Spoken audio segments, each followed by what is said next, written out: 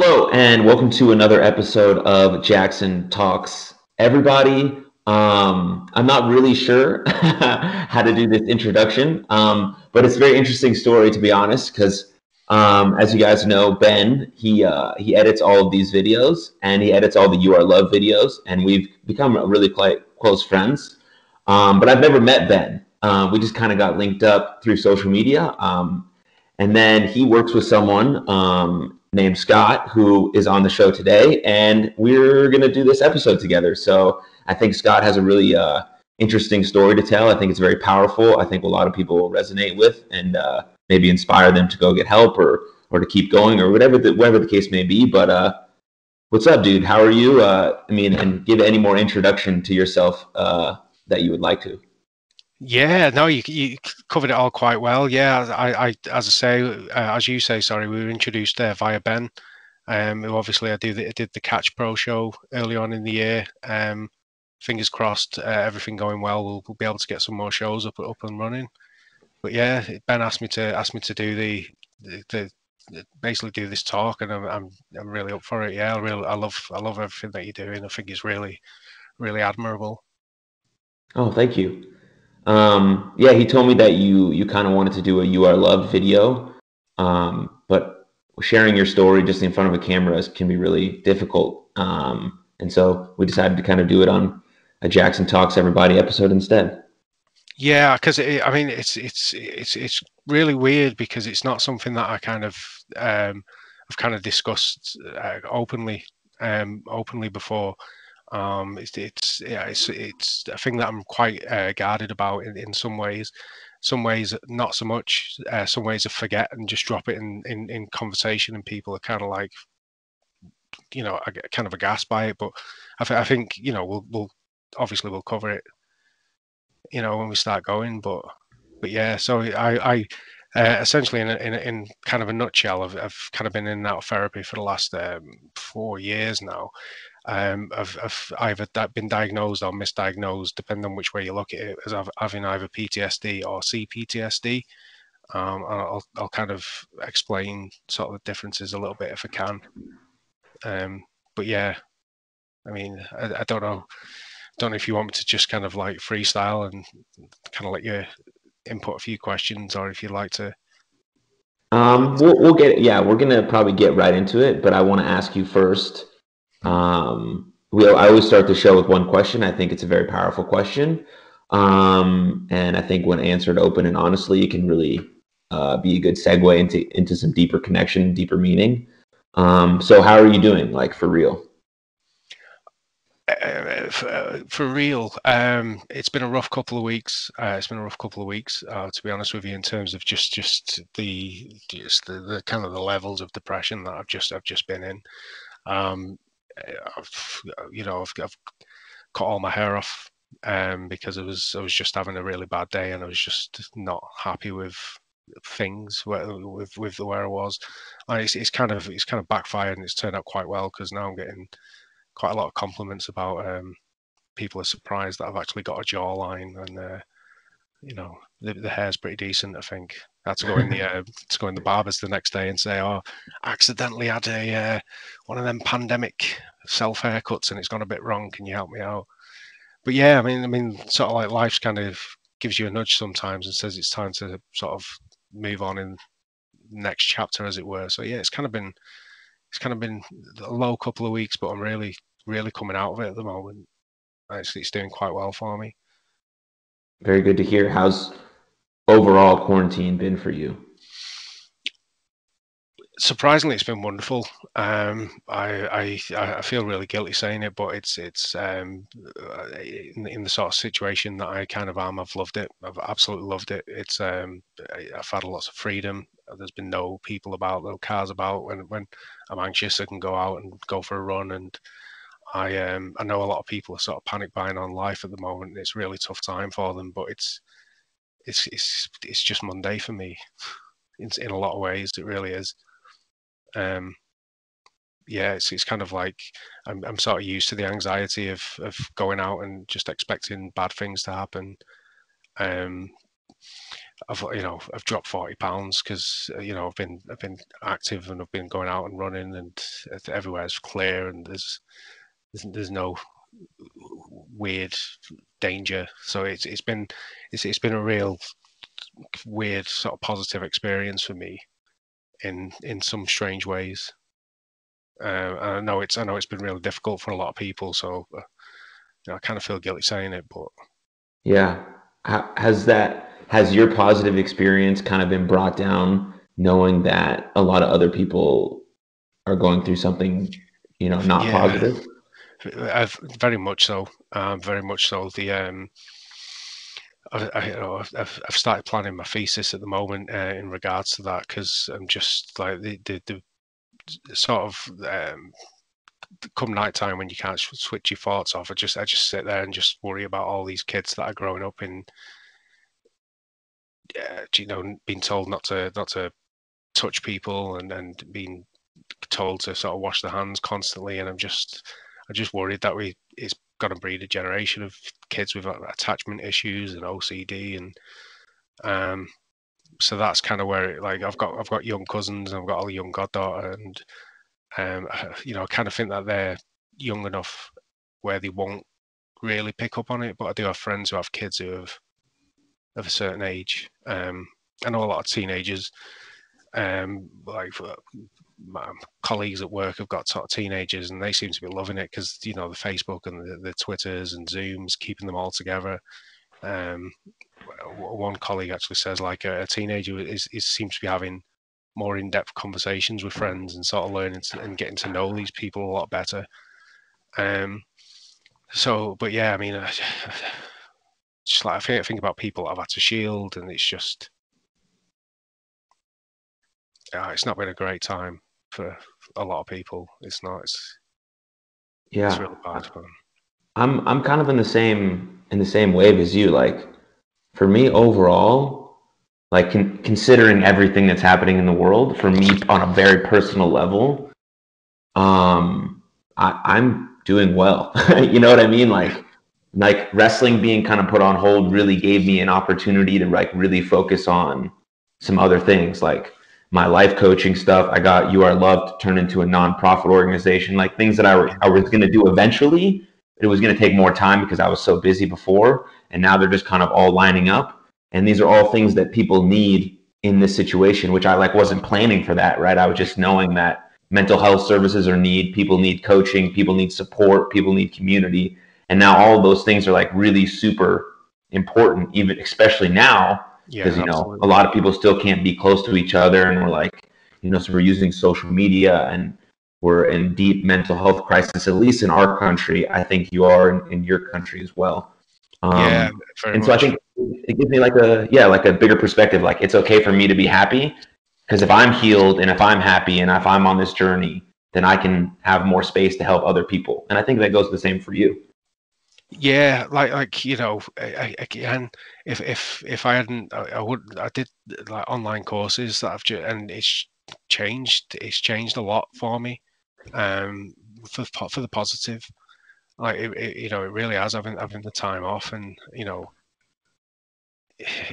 so sometimes you've kind of got to understand that like it's kind of okay for you to process something positively because you're not necessarily taken away from people who have had a bad time. It's not like you're not doing it in spite of them. Right. Sometimes you've got to let yourself take the best out of a situation, Hmm.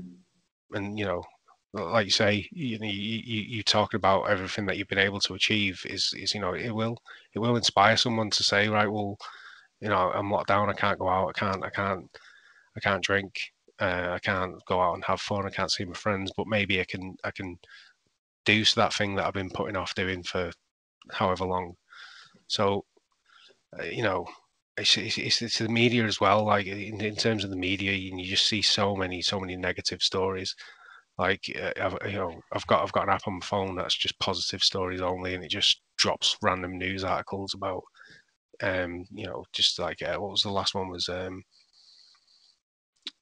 guy goes fishing in a unicorn blow up boat, and it was just a story about this guy fishing and catching this massive fish. And I was like, that's brilliant. That's that's kind of the stuff that you need sometimes in when the world seems to be going to hell around you. Yeah, absolutely.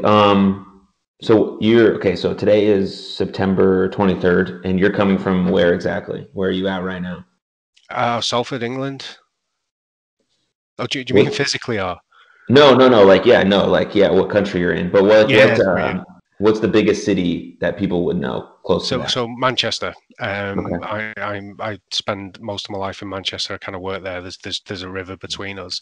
Um, a lot of Salfordians get a bit tetchy about being called Mancunians sometimes. Apparently, we're in the Magna Carta. We've been around longer. I'm not so much so. I'm Manchester's been home for me for 39 years. So Is that where you grew up? Same place? yeah, well, I always grew up. I grew up in Salford, but it was always Manchester was the sort of the biggest, nearest city.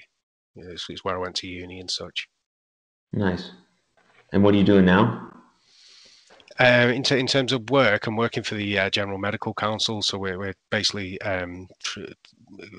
doctors who want to come into the UK have to go through a test, and I run the test. If you ever see pictures of me with mannequins and androids, that's what I'm doing. I'm setting up scenarios for doctors to come in and diagnose. We kind of get role players in to play poorly patients, and we sometimes have mannequins. So it's like, oh, you need to do a rectal exam. So I prepare this model of a bum so they can do the rectal exam, and then they'll come in. The role player will pretend, oh, I've got an illness, and then the doctors have to diagnose the illness and give them a management plan. Mm. And if they So do that you're enough, then they get jobs in the UK. so you're making sure the doctors are up to par, huh? Yeah, yeah.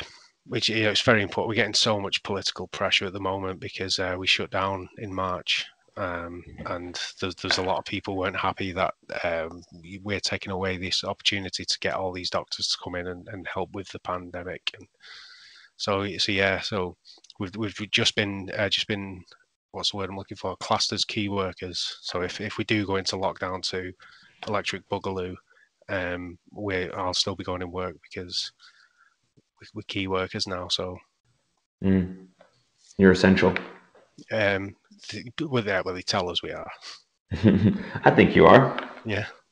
Um, so let's talk a little about your wrestling promotion that you have with Ben, and then we'll kind of get Yeah. into more of your your life story and your journey and how you're here where you are. Um, so you guys ran one show, right? Yeah. So I've known Ben for a long time. I was working in a pub and he come walking in and we both had wrestling t-shirts on and it was like, he said to me, are you an Edge fan? I was like, yeah. And then we just kind of got talking and became friends. And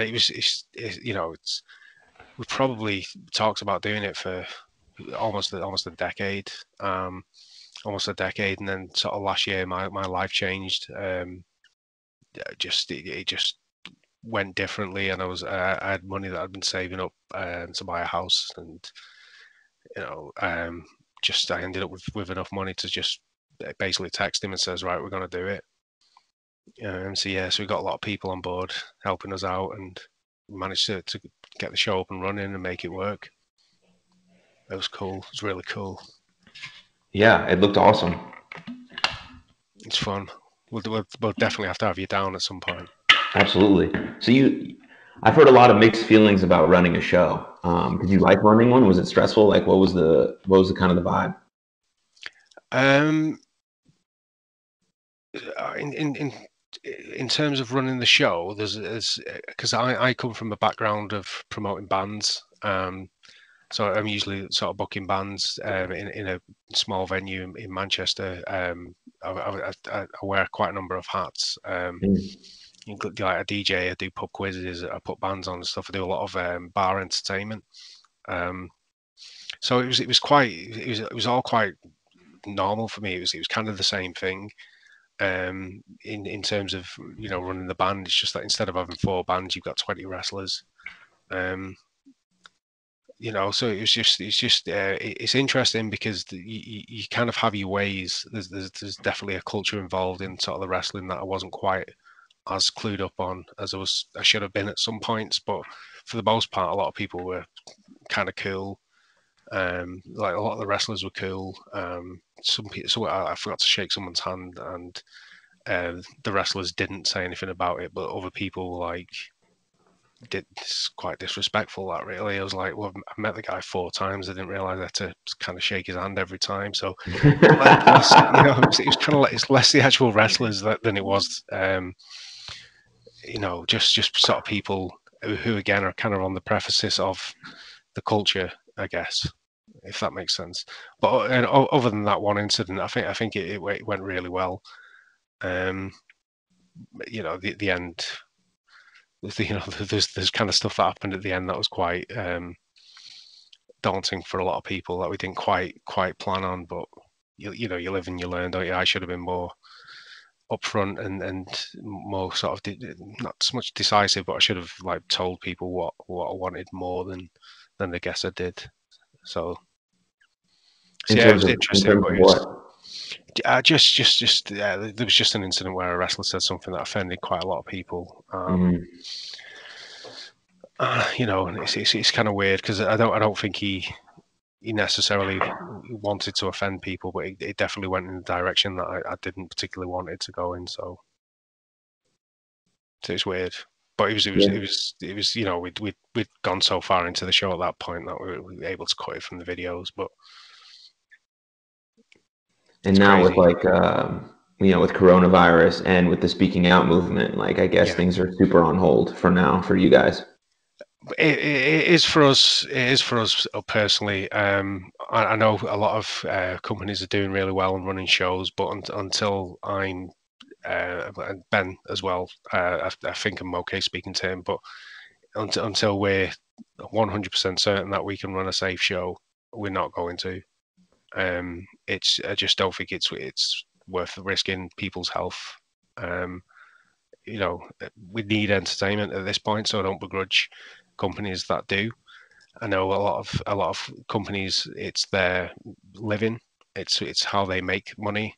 I've got 2 jobs and I promote a wrestling show, so I'm kind of not quite as in the same boat as they are. So I do absolutely appreciate why some shows are running, but until we've got the venues, because we use the Manchester Union as well. So until that venues, tells me, yeah, it's safe and we can do it, my hands are tied on that one, really. Yeah, I mean, that's totally a respectable decision. I think that makes sense for sure. I mean, I hope so. I think people get it. I do think people get why we sort of holding out and kind of postponing the show. Sorry, the neighbour's dogs just come out. But we're really excited. It was kind of a nightmare. The timing was terrible because we'd made plans. We had like kind of 6 shows. We had an idea of what we were going to do, and then obviously kind of everything stopped. So now, there's talent we don't have access to that we had plans for. So eventually we're going to be able to sit down and take 20 minutes to sort of just say like, right, well, this is what we need to do. But it's worrying. It's really worrying, like, because just the idea that like I don't like the idea that there's I might, through my lack of knowledge, I might put somebody on who will upset people. In terms of the stuff with regarding the speaking out movement, so that causes me quite a lot of anxiety as well. But hopefully, I know it went to Commons. I've seen the. I don't know if you've spotted the lass who took it to the House of Parliament and mentioned the regulation in regards to wrestling. So hopefully it's going in a good direction. And we've spoke to a lot of people in terms of safeguarding as well. So yeah, I mean, as soon as I hear back and I've got information and we've got a concrete plan, then we'll definitely be moving forward and going hell for leather with it, I think. Yeah, I didn't hear any about the stuff going to Parliament, so that's really cool. Sorry about that. That was a cough. Yeah, I've only seen a brief clip. Pardon me. Somebody sent it to me on Twitter, So I was looking at that. So that's really interesting. I'm looking forward to following that and find out where that goes. Awesome. Yeah, we definitely have to do more than just tweet about wanting to run safe shows. We actually have to do something about it and have actionable change to actually make the shows in the UK and the US safe, healthy, for everyone. So yeah, everything we can do to make those safeguards real and long lasting, I think, are very important. So that's cool. Yeah, that's change has to kind of start somewhere, doesn't it? And it's gonna be quite a slow process. If it's going to be a slow process, but if people want change, then people will get behind change, and it will continue to get better. Absolutely, 100%. Okay, so that's cool. That's good. That's enough with wrestling, I guess. So let's talk about you. Just like, I mean, you can start wherever you want to start. You can start from the beginning, middle, end. You can start with how you're feeling now, or where you're at now, or your process you're going through now, or wherever you want. Just like tell us about yourself, and I'll chime in every once in a while to kind of pivot in a direction. But let's make this about you. Right. Okay. So I 2016 I ended up breaking up with a girl that I'd been seeing for we've been together for 8 years. It was ish, close to a decade, like long, really long relationship. It was quite rocky, and I didn't take it well at all. I self-medicating, missing work. It was a rough few weeks. I got called into my manager's office, and she basically sat me down and kind of said to me, like, we're noticing this, and I'm sat there thinking, right, this is it. I'm going to get fired now. I've ruined. I've lost this job. And he said, would you consider going to counselling? And it's not something I'd ever kind of thought about before. Never occurred to me that you could just go and speak to somebody who's not going to judge you and has no stakes in what they're discussing. But it was like it was a lifeline for me, because if I didn't, I'm going to lose my job. I'm not performing the way they expect. So I said, yeah, I'll go down. I'll try the counselling out, and just went into the counselling session. The first one, I was quite edgy. I was quite a bit unsure. Didn't know what was going on. Second session, I kind of went in, was chatting to the guy, and we sort of discussing kind of the relationship, and sort of kind of the longer that second session kind of went on, it kind of became quite apparent that I was less concerned with the fact that the relationship had actually ended. It was more how sort of worthless it made me feel, and now it kind of reminded me of sort of an incident in my life. And then we ended up talking to that, and it was 8 weeks of counselling to get over this breakup, and I ended up spending 7 weeks talking about the time I was stabbed, and it was kind of just a revelation to me to sort of explain to this chap that I'd never met that it's something that's like stuck with me, it's in sort of a lot deeper than I had realized, no pun intended. But yeah, basically 2004 I've just handed my college dissertation in. We're going out with a couple of friends from college. We decided we're going to go and try Salford Uni. We're going to go and see if we can use we weren't at Salford Uni yet. I'd applied for Manchester Met, but we're going to try and get in the uni with our cards. So we all met up at my dad's house at the time, and there's three of us. We sort of come out of the house, cross over the street, take a left. We're going to go and get some cigs from the garage before we go up. We're walking from the garage to the Salford University, and somebody shouts, "Have you got a light?" So I kind of carry on walking, and my friend stops to offer this guy a light, and he pulls a knife out and says, "Give us your money." So I panicked and I went for the knife. I went for the guy's wrist that had the knife in. I remember him trying to like twist his arm, try to get him to drop this knife, and just all of a sudden it was just like loads of people, just gangs of lads, just surrounding us. One of the friends managed to run off, but basically I ended up. I don't want to say wrestling, but I'm going to say I'm wrestling to the guy to the ground, and I've kind of got him pinned down, and I'm trying to get the knife out of his hand. He drops the knife, and we're fighting him, just kind of pummeling this guy, and there's loads of people kicking and punching. And then all of a sudden, I've just got punched in the back of the head. So I let go of the guy, stood up, turned around. I was going to confront the person that just punched me in the back of the head, and then all of a sudden I was just covered with blood, just like blood everywhere. So I reach behind, feel my head, and my finger just goes into this massive gash that's in the back of my head. And so I turn to my mate and says, "Mike, we got to run." So we basically just sprinted to the garage. We're like, if we can get in the garage, we'll be safe. So we run into the garage, and I see the guy run to the front door. And I'm like, oh, he's going to help us. He's coming to help us. And he locked the door, just locked the door and just left us out on this concourse of a garage. We just ended up getting our heads kicked in. There's just like, I'm bleeding everywhere, and I'm trying to fight back. Eventually, I ended up pinned to the ground. There's a couple of guys on top of me, and the one with the knife has got it pressed into my wrist, and he's telling me I'm going to kill you, you fat bastard. Pardon my language. And I've never been as scared in my entire life as I was just at that point. And it was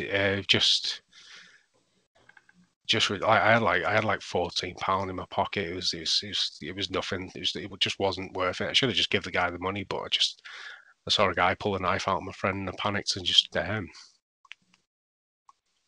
didn't want him to get hurt, and then I ended up making him get hurt, causing him to get hurt. But I didn't notice the sirens. I didn't hear any sort of sirens, but a lot of police turned up and came to sort of help us. And like a few people got chased off, and one guy tried to pick me up off the floor, and I just panicked and turned around and punched him. I didn't realize. So one of his colleagues says you've just assaulted a police officer, and he tries to arrest me. And the two police officers end up arguing, and one's like he's in shock, like leave him, don't be stupid, kind of thing. They were rowing. I was a big guy at the time. I was like a lot of belly. And I remember them taking my t-shirt off. It was a Gloria Bayona t-shirt. It had CM Punk, Terry Funk, and a few other people on it. And I remember them pressing, like using the t-shirt to sort of stop the blood, and I was just sat there like with all my belly hanging out, and I was just dead embarrassed and just awful. But I ended up kind of going to the hospital, and they're looking at it, and they just remember the doctors just telling me how lucky I was. And I'm sort of sat there. I've got a hole in my head, a hole in my wrist, and I'm just like this. I don't feel lucky, me. So I was well into metal at the time. It was 2004, so we were all into sort of Limp Bizkit and the new metals and stuff. And I've got real long hair. So the doctor comes up behind me with a pair of scissors and says, "We're going to have to cut your hair." I've just been stabbed in the back of the head, and this guy's come walking up behind me with a pair of scissors and just like, "All right, I'm going to cut your hair off." So I freaked out, started yelling at the doctor. It was just like, "I'm going to kill you. I'm going to, don't try this. You're ridiculous," and just losing my rag at the guy. And there was just this one sort of nurse, which would just sat there saying like, "You don't have to cut his hair off. Like I can do this. I can do the stitches. I'll just work around his hair. He can keep his hair." And yeah, man, that was so cool. He just did. He took ages trying to like go through. stitching so he didn't have to cut the hair off and get into the wound. That means a lot to me. And it's weird in sort of everything that goes on. Like, I'm just so grateful for the guy just being like, I'm gonna go above and beyond in this situation. But yeah, so I ended up. I didn't realize at the time, but I'd also been hit by a bottle. I actually got my medical records from the doctor today, because I'm basically I'm in 2 weeks. I'm starting full proper trauma therapy for what was going on, which is sort of different to the kind of CBT and the counselling that I've been for before. So I'm dead excited for this. But yeah, so apparently I got hit with a bottle as well, and they were looking to try to get glass out, which is funny. It's not funny. The first time I got stabbed, I was stabbed with a bottle. So like on 2 occasions. It's just weird. It's just so weird. Like, So when you went to therapy or counseling for the first time in 2016, yep. You initially went because your work forced you, but it was based on the breakup you had with a lady. Yeah. And that opened up the conversation about what had happened in 2004. Yeah. Mm-hmm. And so between 2004 and 2016, you hadn't really spoke about this incident, or you just, how'd you deal with it? I didn't. I didn't, because it was like because there's kind of other stories. The sort of the reason I was kind of people say, well, the second therapist that I went to basically told me that I don't think it's PTSD from this incident. I think it's CPTSD from a series of incidents that have occurred. A lot of them involving sort of violence and bullying and that kind of stuff earlier on in my life, but then a few others that have happened afterwards.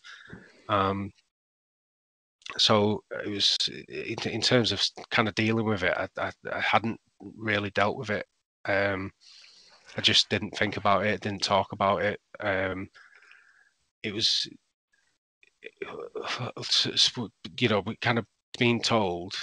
It completely changed my personality, because I was when the incident happened, I was with a different woman, and it just ended. It was the end of our relationship, basically, because I just wasn't the same person that she wanted to be with originally, and I just didn't understand that there was this it's like a brain thing. I just thought I was I just thought I was a bad person, just angry, just for no emotion, just kind of when I sort of talk about kind of the symptoms, that kind of was like kind of triggered it. It might explain it a little bit better, but it was just I didn't deal with it. I didn't at all. And I'm kind of it was 2000. It was the 2000s, I should say. Mental health, where it is now, it's not in the best place at the moment. It's getting better, a lot better, but back then it was, it just wasn't quite the same. Like the doctor let me walk out of a hospital after being assaulted and stabbed in the back of the head. And again, it was just kind of being told I was lucky. That was, I mean, when you think about it, if you sort of look at the scar and you see where the skull is, there's it's not even a millimeter. If the knife had been lower, it would have gone into my neck, and that would have been game over. But because the skull's quite stiff and hard, I guess the knife just didn't penetrate my skull, and I was I'm alive. But yeah, it was just like, is this what lucky feels like, kind of thing, and it just kind of takes away a lot of optimism. Yeah. in sort of in where you are and how you are. But yeah, it was just like just feeling like I said, feeling just worthless and just like, you know, oh, someone will kill you for 14 quid. It just it's not the best mind space to be in. And yeah, so like just you know, there's kind of a lot of incidents that like the 2016 relationship was kind of going wrong anyway. We weren't in a great place in 2016, but she ended up leaving me for someone else, and it was just awkward. It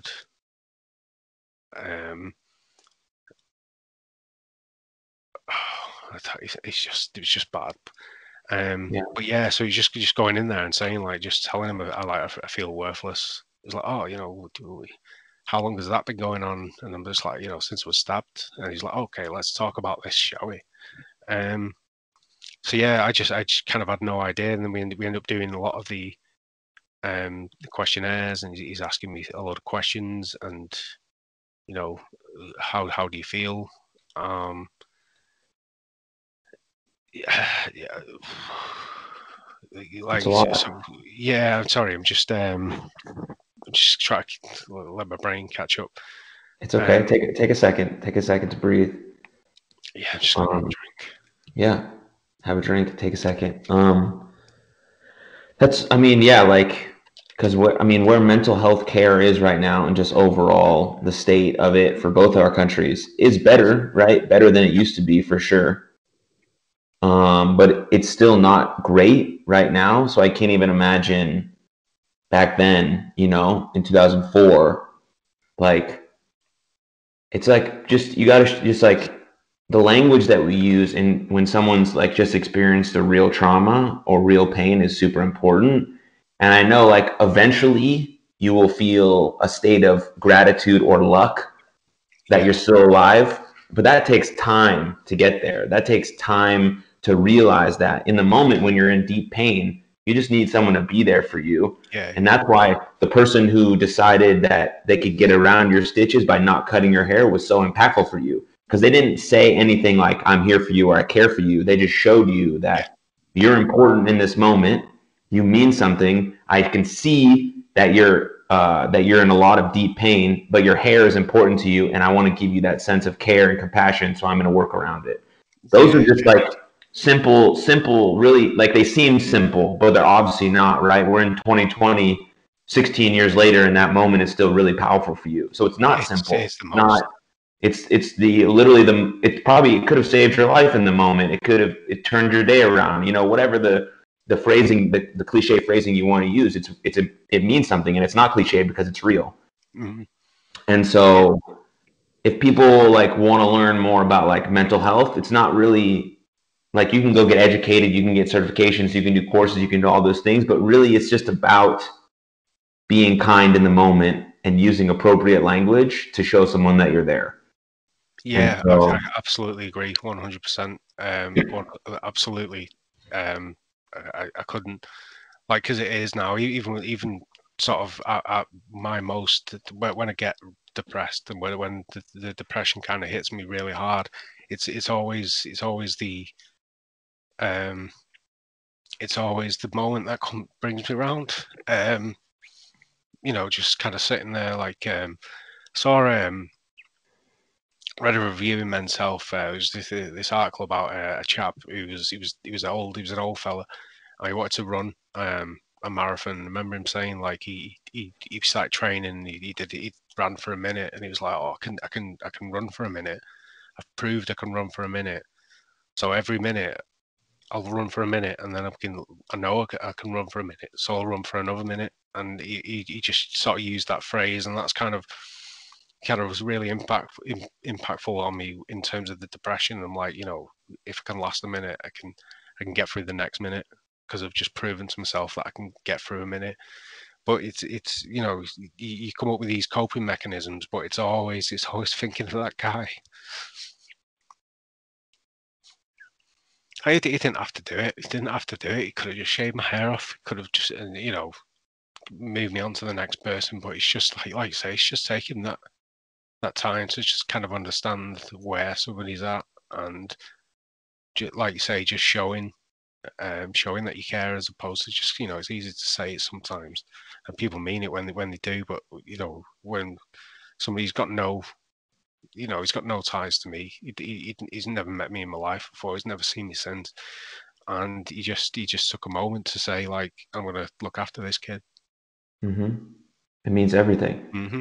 It means everything. That's why, you know, September is Suicide Prevention Awareness Month, and you know, the big theme is just checking in on your friends, like sending that text, making that phone call, like even with a stranger, like smiling at a stranger, holding the door open for them, saying thank you. Like you honestly don't really realize how big of an impact those little things have.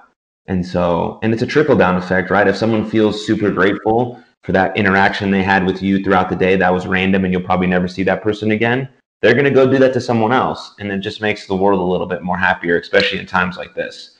So, um, Yeah, it's whoever that person is, we appreciate you. And I hope your life since 2014 has been fantastic.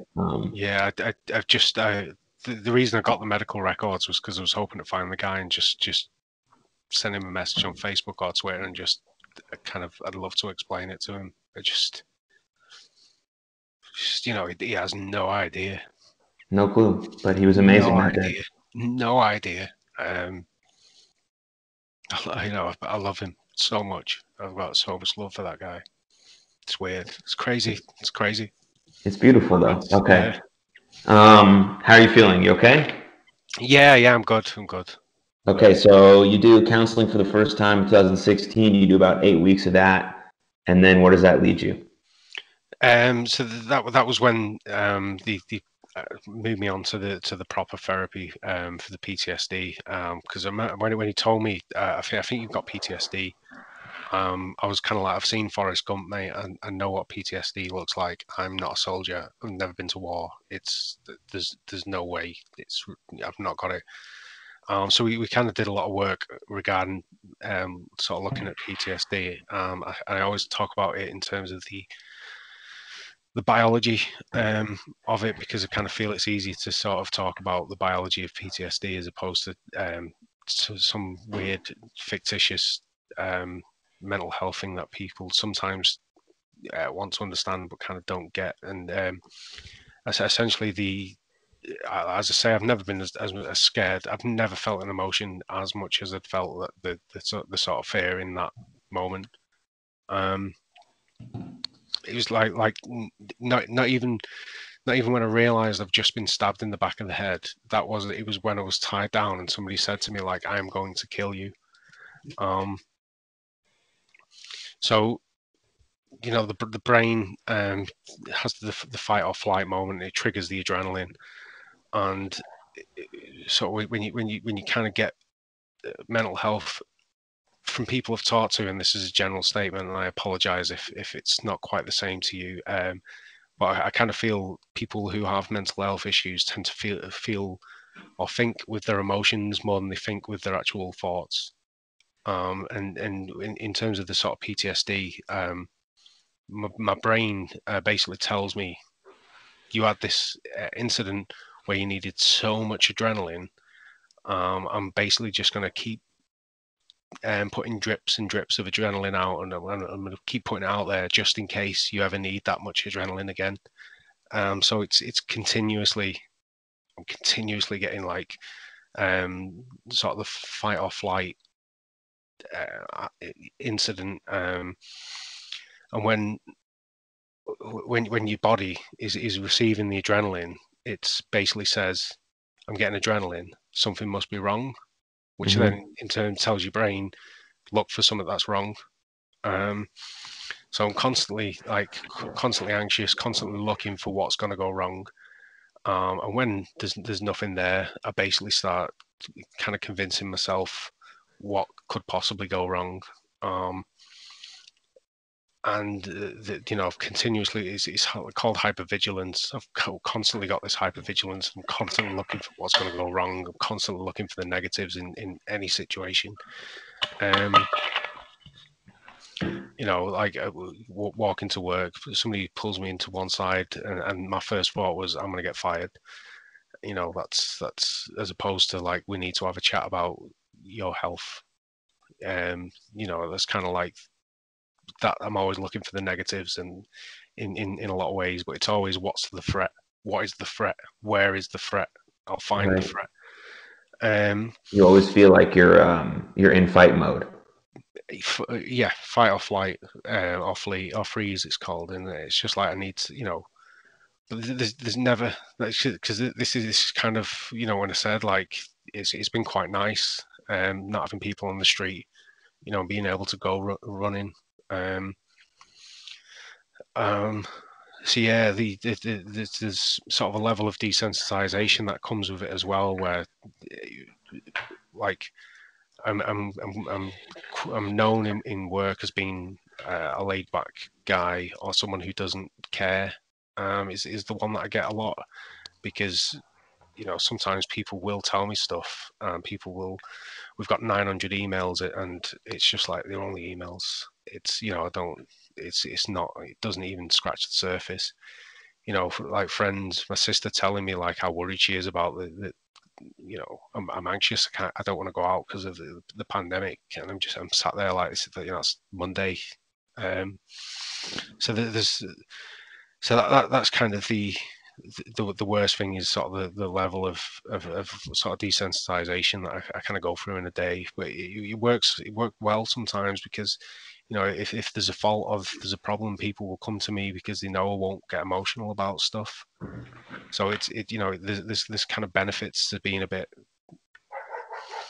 not standoffish isn't the word, but like, like when Ben's texting me saying, can we get the dates finalized with the uni? And I'm like, yeah, I'll definitely get them. And I kind of forget sometimes that it's like, he'll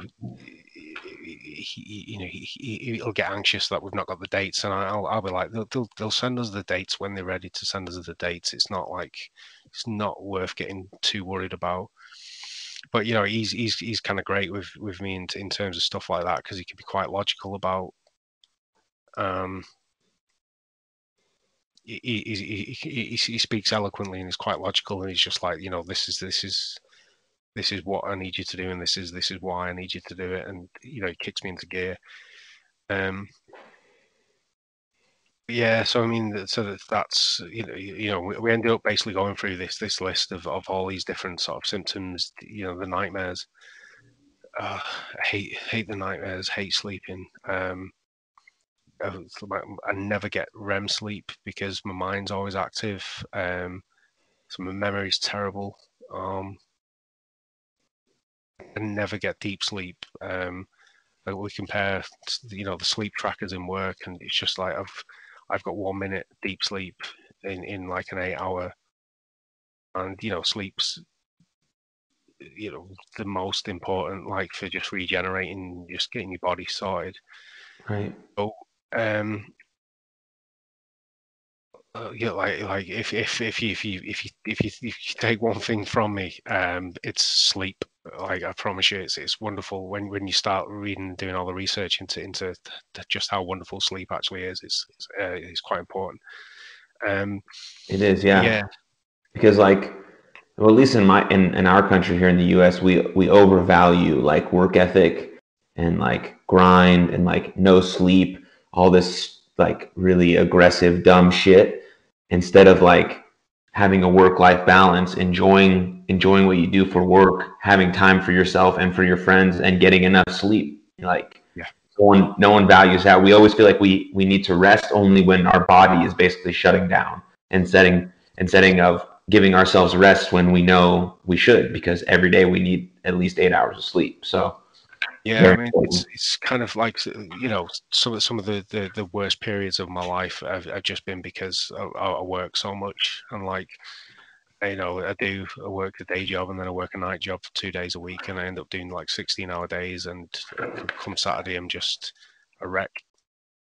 Sort of COVID again. It's like because the pub shut down, I've not been doing any work. I've been getting better sleep. I've been having a more regular pattern again. Like I know it's a horrendous thing, but it's just you got to try and take the positive sometimes. But You absolutely have to take the positives. There's always some in every situation.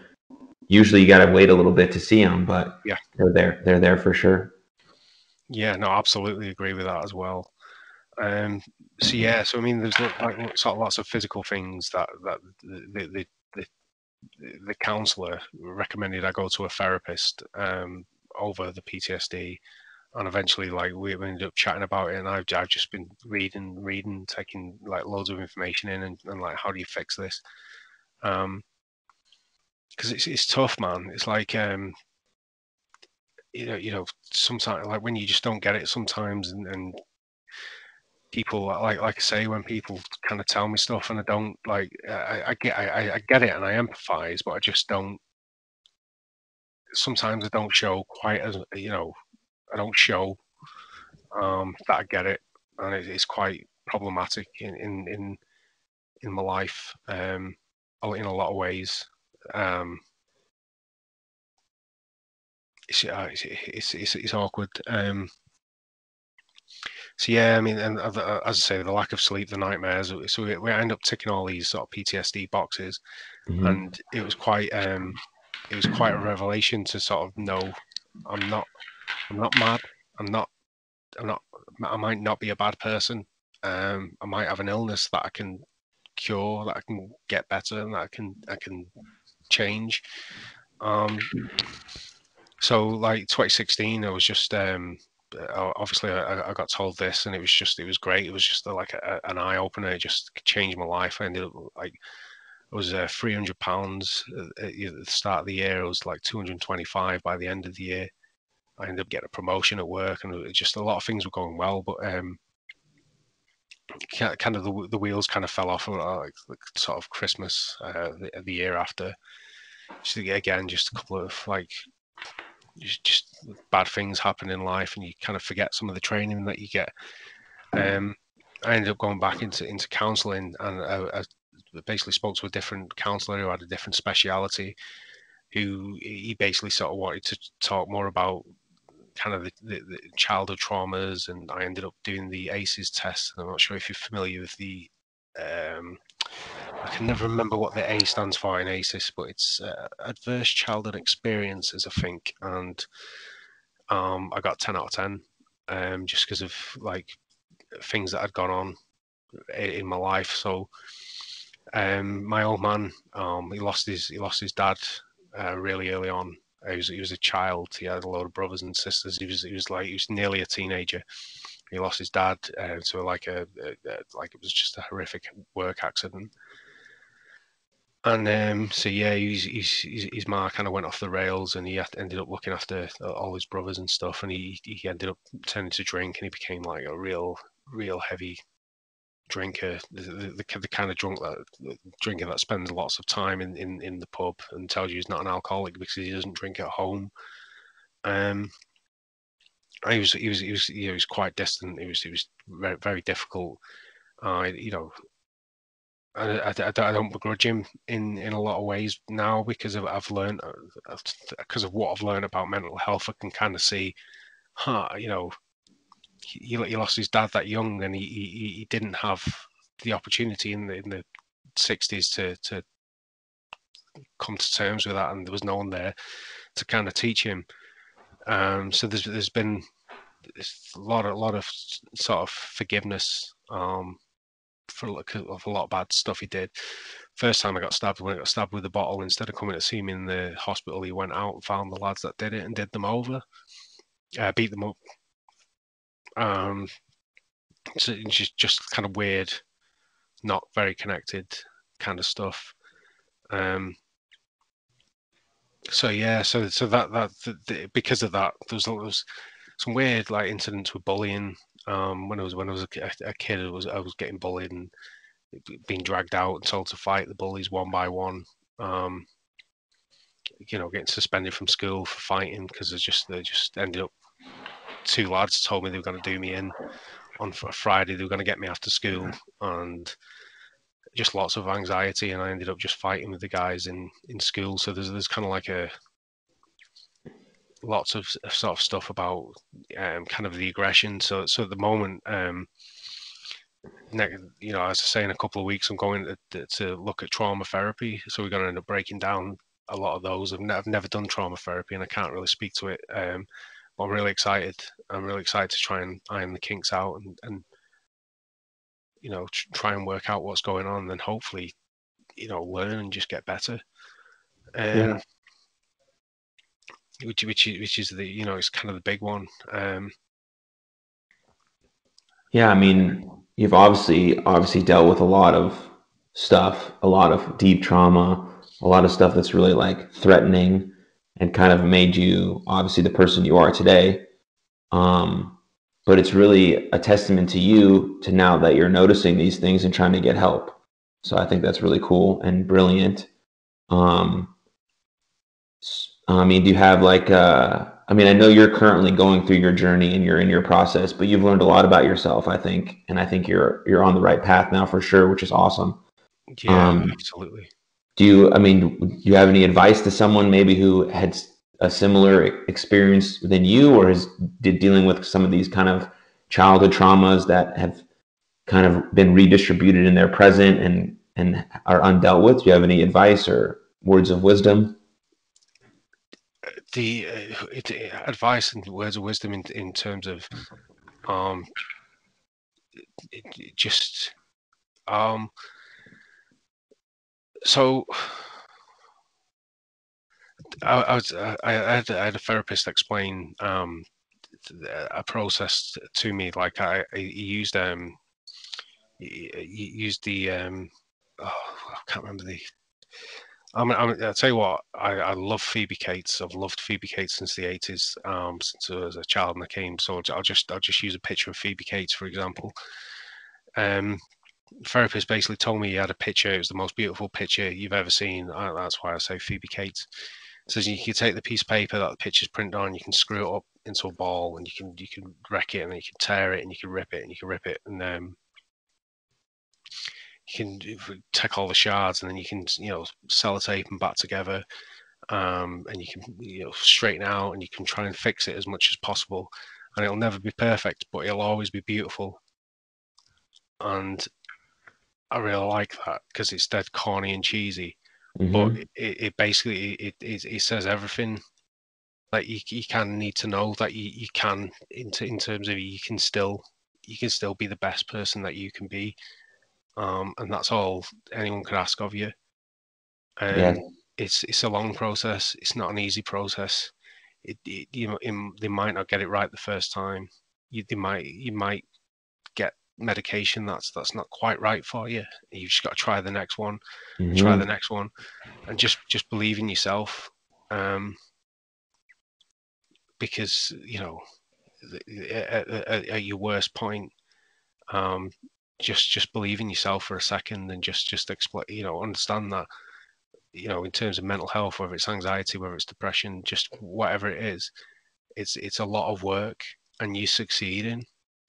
You know, Mm-hmm. it's hard work to be depressed, but you know, you're still here, you're winning. Yes. Mm-hmm. Yes. Um, You could say that again for sure. yeah, it's hard work and you're winning. That's basically it. Like that's the fact.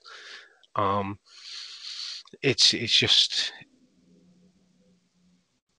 you know, kind of try and look at the glass from a different angle, as it were. Just kind of like, no matter kind of what life gets at you, so at some point you will be able to say, like, you know, I am coping with this, and that's an amazing amount of strength. Um, it's just a phenomenal amount. Like, I believe in you. I do. Um, you know, reach out, give me a shout. I might not have the best advice, but I'll definitely listen. Because it's just super important that, like, we do stick together, because sometimes I'll use depression again. Like, you know, people get sad, so sometimes people who don't have sort of clinical depression kind of think they know what depression is, and sometimes it feels like people don't understand, but they're trying. They're really trying to understand, and there is people in your life that will listen and will give you the time. So just know that you're winning. Basically, is the best advice that I can offer. Yes, that's fantastic. I think what's really interesting about your story, and probably similar to other people's journeys, is that the reason that you initially started counseling or therapy was not the actual root of anything that you've kind of dealt with in your life. And I think that's really important for people to realize. So it's okay to kind of look back on your journey and see what kind of things have brought you to where you are. And that's why it's really important to talk about it, because Yeah. people asking these really deep, tough questions in a safe environment will help you kind of unravel what led you to this point, or what's led you to have these patterns or thoughts. And I think you figure that out brilliantly and kind of are in the best spot you've been in a while, I think, from what it seems like. Yeah, very much so. I'm training to become a counselor now. Look at that, dude. That's amazing. Like, from all the stuff that you've been through, all the people that have helped you, now you want to help too. Yeah, that's like I dropped out of university after it happened, and it has kind of been missing. So now I've gone back and doing the Open University. I'm studying psychology and counselling, and I'm doing a course in counselling, and it's just it's like one day I'm just like I've got 72 weeks of this course, and I just going for it, because in sort of 73 weeks, I think they're going to hand me a little certificate and say, you can go and help people now. And I'm just going to kind of wake up and see that it was all worth it. Like, um, it wasn't trauma; it was training. I hope that's kind of where I am now. I'm very optimistic, and I think I think it took me 40 years to find a path, but I like the path that I'm on now. And finding the thing that sort of inspires you um, is great motivation. It's great motivation to just try and be better. Yes, Like in terms of the depression, like when because it goes up and down, because just one day I'll just like I say, there's not a lot of emotion. I'm very withdrawn. I'm very isolated in a lot of ways. And sometimes it just all the emotion just hits you, and you're just depressed, and your legs don't want to work in the morning. You're getting out of bed, and you just don't think they're going to take the weight, but they'll take the weight. Just do it. Just stand up. Um, I've kind of got this silly little process that I use, that I rely on. I call it the Scott mess. It's let's hear obviously it. a word play on hot mess, and it's basically mental health every day. Get out, do something for your mental health. Walk a dog, smile at somebody, say hello, just have something, do something, read a book, do something for your mental health. Eat, exercise, get out, get a walk. Even if it's 2 minutes, just get your body active.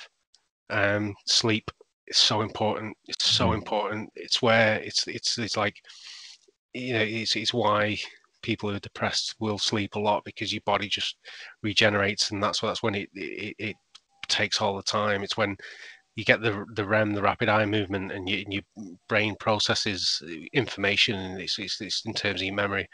And then the second S is satiation, which is, I wanted to say food and drink, but that doesn't work in an acronym. But yeah, just make sure you get your veggies in you. Just eat something. And if you just do those every day, eventually they all sort of start coming together, and you want to run 10 minutes instead of 1 minute, and you want to work more on your mental health. But yeah, just do those things. Those are the 4 pillars of getting through life, I think. Absolutely. That's my from what I've learned. Yeah, I think that's amazing. At least one thing every day for you and your mental health is brilliant. It's a beautiful. It's a good start. It's a good daily reminder, and it's possible for every single person. Yeah, and it's like it's free.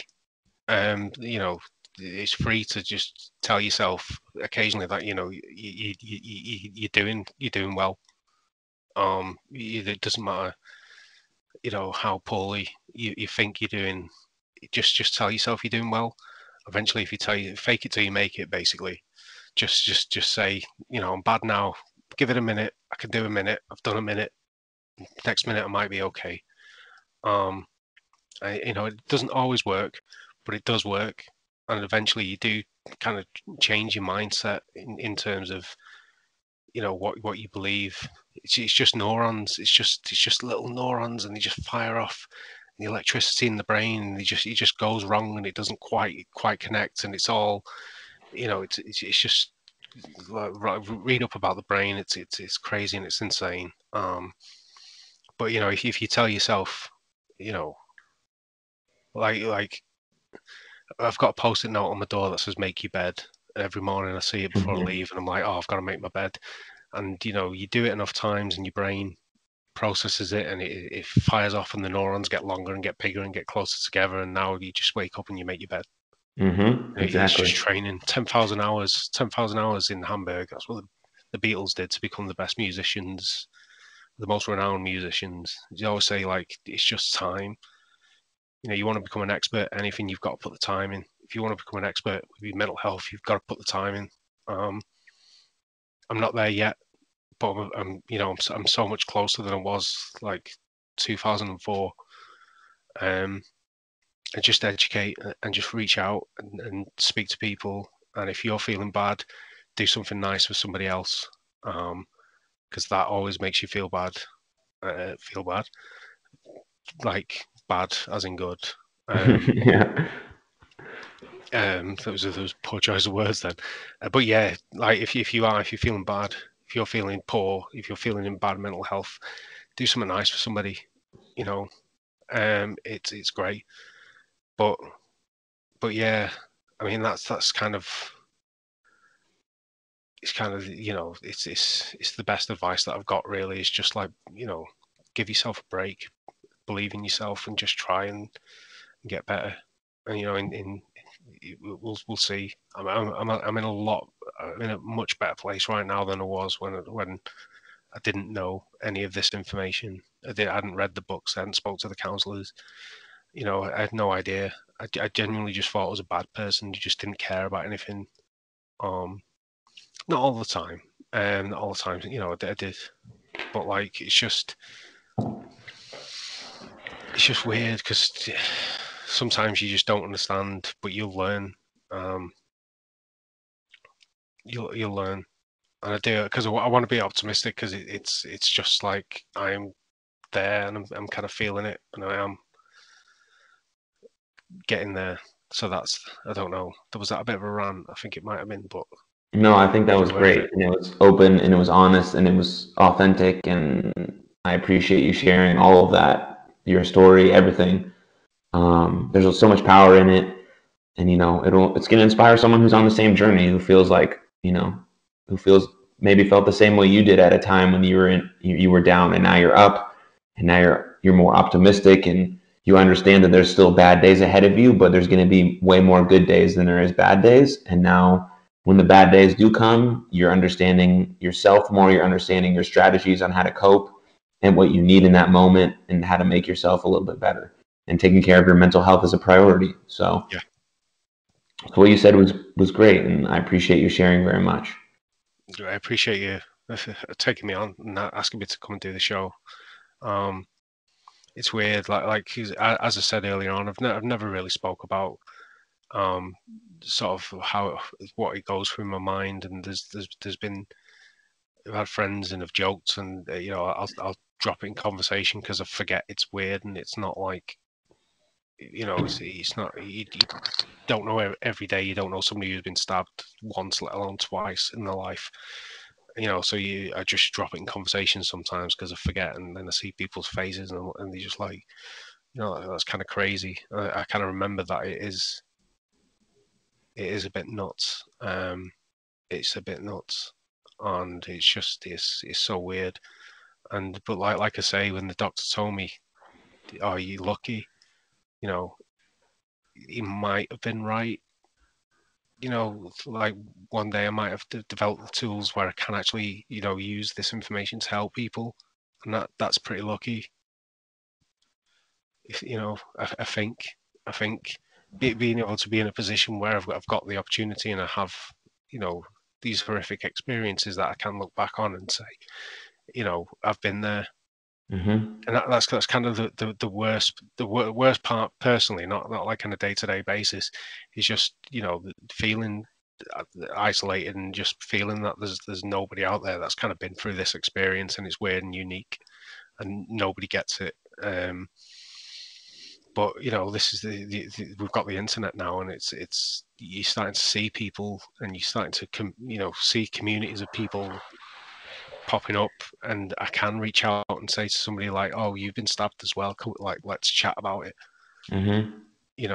As opposed to like trying to exist in a world where I don't feel like I fit in. Right. We all need a sense of belonging, a sense of community, a sense of connection. And I think the way we build that is by sharing our story.